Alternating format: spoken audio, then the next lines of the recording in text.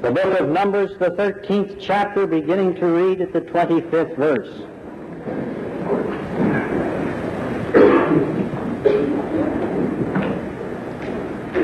At the end of 40 days, they, that is the 12, returned from spying out the land,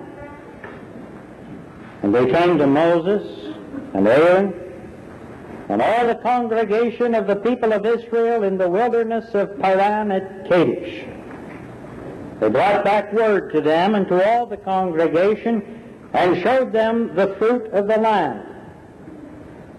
And they told him, we came to the land to which you sent us. It flows with milk and honey, and this is its fruit. Yet the people who dwell in the land are strong, and the cities are fortified and very large, and besides, we saw the descendants of Enoch there.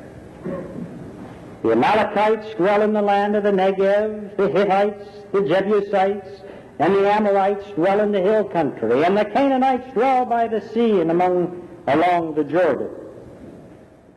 But Caleb quieted the people before Moses and said, let us go up at once and occupy it, for we are well able to overcome it. Then the men who had gone up with him said, oh, we're not able to go up against the people, for they are stronger than we. So they brought to the people of Israel an evil report of the land which they had spied out, saying, the land through which we have gone to spy it out is a land that devours its inhabitants, and all the people that we saw in it are men of great stature. And there we saw the Nephilim, the sons of Enoch, who come from the Nephilim, and we seemed to ourselves like grasshoppers, and so we seemed to them.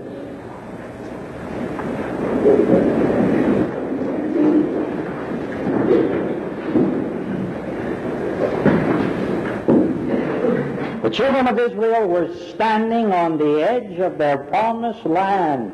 They thought that they were on the last lap of that long, long journey which began back in Egypt, took them through the desert, and now was bringing them to the shores and the borders of Canaan. They were on the edge of the promised land, but they didn't know what was out there. No one knows what the tomorrows hold. So Moses sent out 12 scouts to spy out the land. And for nearly 6 weeks, those 12 men mapped the terrain, observed the people, tested the fortifications around the city, tasted the fruit, and then 40 days after they had left, they returned to the anxiously waiting nomadic colony of people who were desirous to hear the report of their spy. The report was a good one. They all agreed. All 12 spies agreed. The land is good. Truly it is one that flows with milk and honey. The people are many. The fortifications around the cities are strong. The fruit is good. And we even saw some giants in the land. The report by all 12 was the same. But the analysis of the report, the decisions which were to be made from the facts, they were not the same. Energetic, spirited Caleb said, let us go up at once and occupy the land, for we are well able to overcome it. But the other spies that went up with him said, oh, no, we can't do that. They're too strong for us. They are stronger than we. And the decision was made that the children of Israel should not go into the promised land. And at that time in history, they didn't. This text has been chosen because I believe that there are many people today who, in this congregation, are standing at the edge of their promised land. And I speak not only of these young people who are graduating. I'm speaking about many of us who still believe and dream about greater tomorrows, who still believe that God out there has prepared some milk and honey for us to get to enjoy. You know, Joel's right. Not only do the young men see visions, but old men dream dreams. And there are many of us here today who still believe out there is a promised land, but we're not quite sure what is out there. So I suggest that we take some lessons from this particular incident, which is willing to teach us what we can expect when we stand on the edge of our promised lands. The first lesson is simply this: on your way to the promised land, look out and beware of giants. There are giants out there. Big giants. Giants that threaten, giants that torture, giants that terrify, and giants that can prevent you from entering the promised land that God has created for you in the particular destiny which He has given you. And any person who denies that there are giants out there not only deceives himself, but will never enter the promised land. So that's one of the good things all 12 of the spies did. They recognized the giants.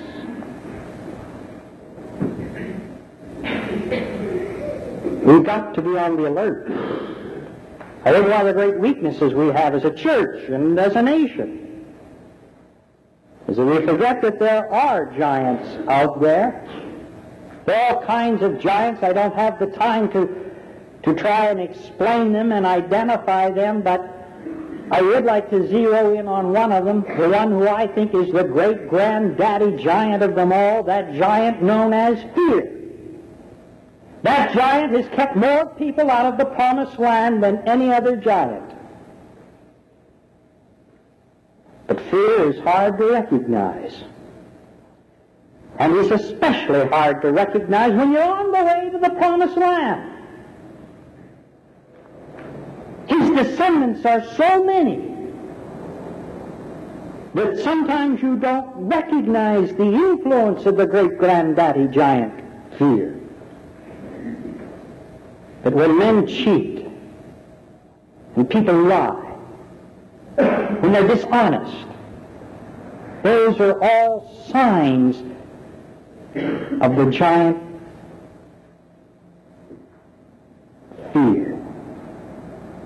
Fanaticism, perversion, addiction.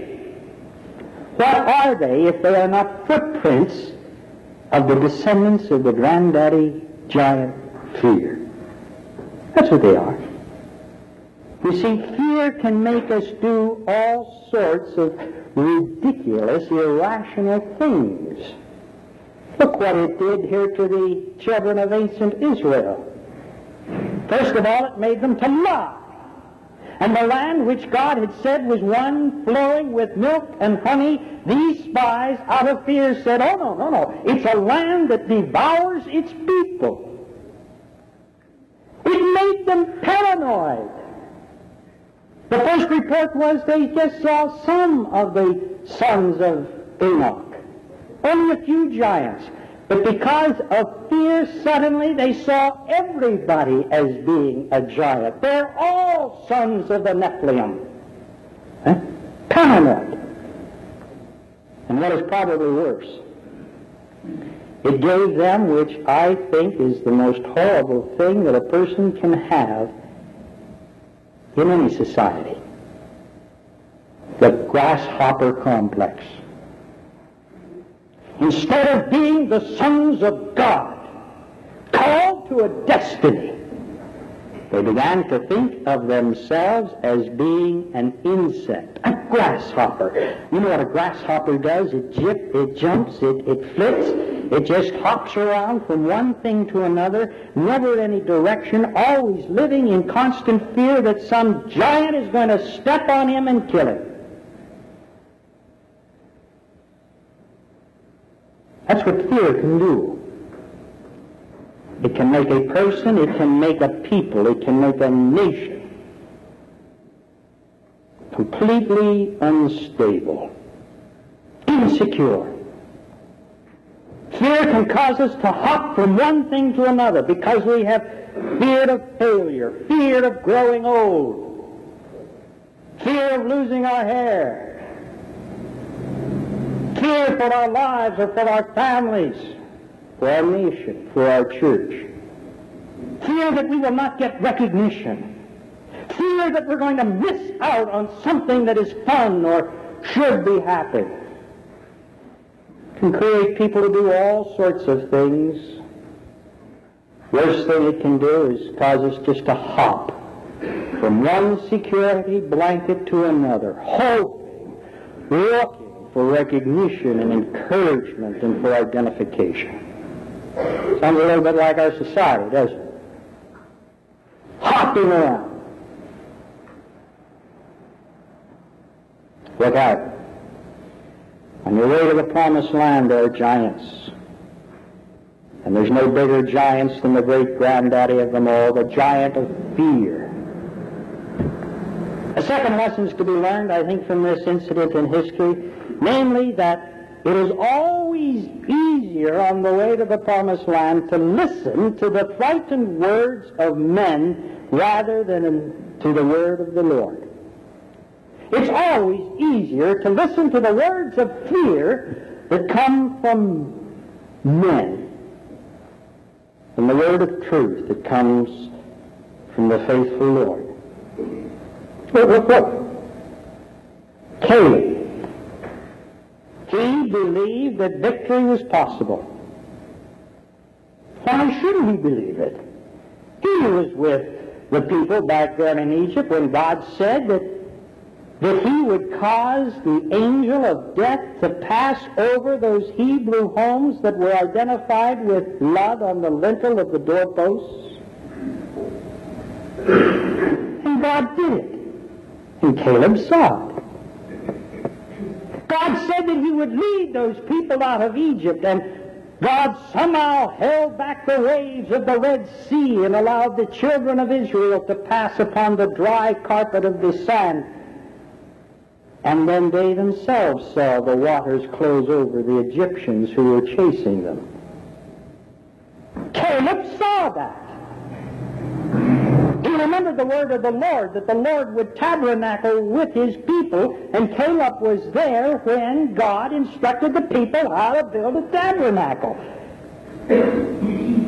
Caleb was there when God said that he would lead his people, and just to show that he always does what he says he's going to do, Caleb saw him put a cloud in the sky that led by day and a pillar of fire that led by night. God said that he would give the people bread, and Caleb had eaten the manna which God gave 6 days out of every week.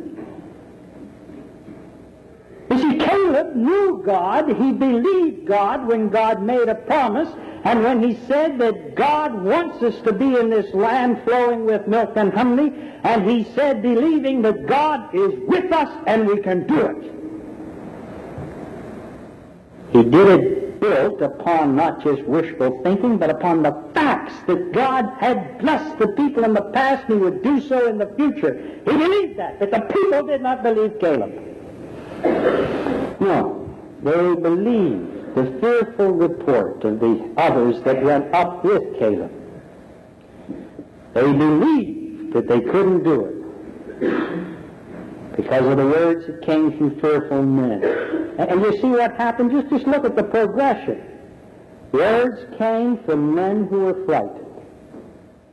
That contagion spread so that the people began to cry over their problems, and crying turned into murmuring. And the murmuring created an atmosphere where the people wanted to get rid of their leaders. Sounds rather familiar, doesn't it? And there, the people wanted to elect a new leader. They accused God of attempted murder, and they wanted to do what no person can possibly do. They wanted to turn back and go to Egypt.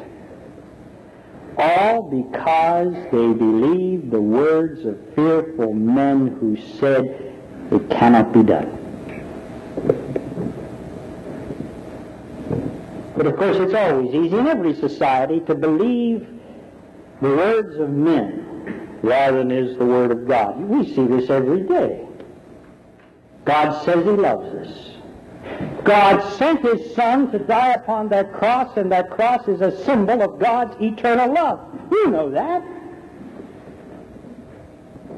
You say you believe in the love of God, and then something happens in your life which you may not like, and the first thing you do is say what? You begin to think that God doesn't love you. You try to live the Christian ethic, and some wise fool says, oh, it's impossible, you can't do it. But you try, and lo and behold, someday you think you've come up with the short end of the stick. And your wise friend said, see what I told you? And instead of believing God, you believe the words of men that it is impossible to follow God in business and in society today, and that best, instead of doing unto others as you would have them do unto you, you better do unto others before they do unto you. I know many people who said that they believe that Jesus' death on the cross cleansed them of their sin. They don't fully understand the atonement, no one of us does. But they have asked God for forgiveness. They know that the Lord will never leave them nor forsake them. And then suddenly they feel alone. What's the normal reaction? My God, why hast thou forsaken me? Poor God. Poor God. We would rather believe the words of men before we believe God. God says all things are possible through me. A little project comes up, a little problem comes up. Maybe somebody drinks too much. Maybe somebody is not faithful. Immediately everybody says, that man, that woman is done. That young person is ruined. We believe men rather than God. That's a shame. But it always happens on the way to the promised land. It's always easier to believe the words of men than it is the Word of God. And there's one last truth. It is simply this. Just remember, more people miss going into the promised land than those who get there. I'm sorry, young folks. I wish I had a more triumphant message to tell than that. But the fact still remains, more people never make it to their promised lands than those who do. Look at this incident. 12 spies went out. Only 2 eventually made it into the promised land. That's less than 17% made it to the destiny for which God had created them. Now, folks,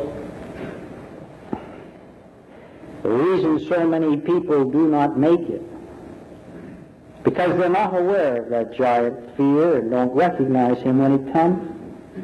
And it's because they refuse to believe God over the wisdom of men. Caleb made it. Caleb together with Joseph, and we ask the Word of God, why did Caleb make it together with Joshua and others did not? The Bible says Caleb made it because he had a different spirit. That's the key, you see.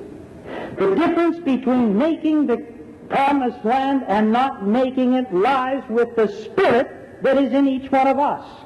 Harry Emerson Fosdick of the Riverside Church, formerly its pastor, he has made one of the wisest comments I've ever heard. It does not matter, he says, what life brings to us in her hands as much as the spirit we bring to life in our hands.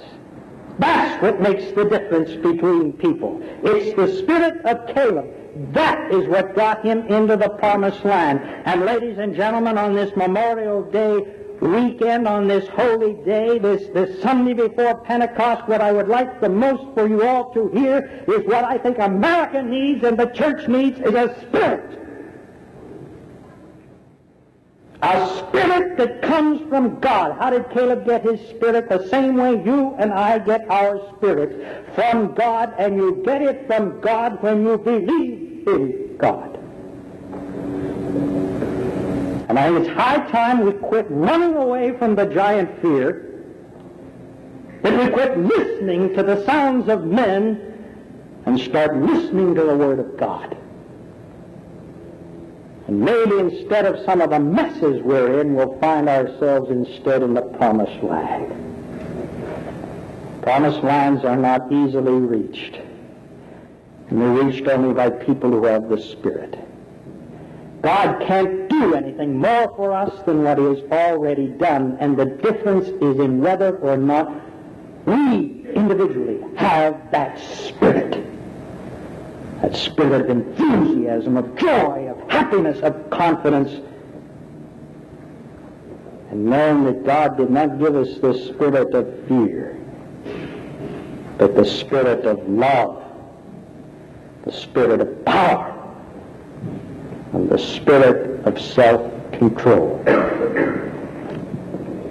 And on the 14th chapter of this book of Numbers, God is pictured speaking to Moses, saying, how long will these people despise me? How long must I wait for them to believe in me, in spite of the signs that I have wrought for them? How long, Lord? How long? As long as it takes for us to wake up and to take the Spirit that you have given to us by the power of your Holy Spirit, until we wake up and start living by the Spirit, Lord. And Lord, I only hope it won't be too late. God bless America. And God bless each one of us, that we will find our promised lands. Amen. Our Father and our God, you've given us so many blessings. We have so many in this church, we can't even get them all in the hour for worship. Thank you, Father, and as we leave this place, help us to know and remember who we are. We're sons of God, and those who are led by the Spirit of God, they are the sons of God. And now may the blessing of God Almighty, Father, Son, and Holy Spirit descend upon all of us and dwell in our hearts forever and ever. Amen.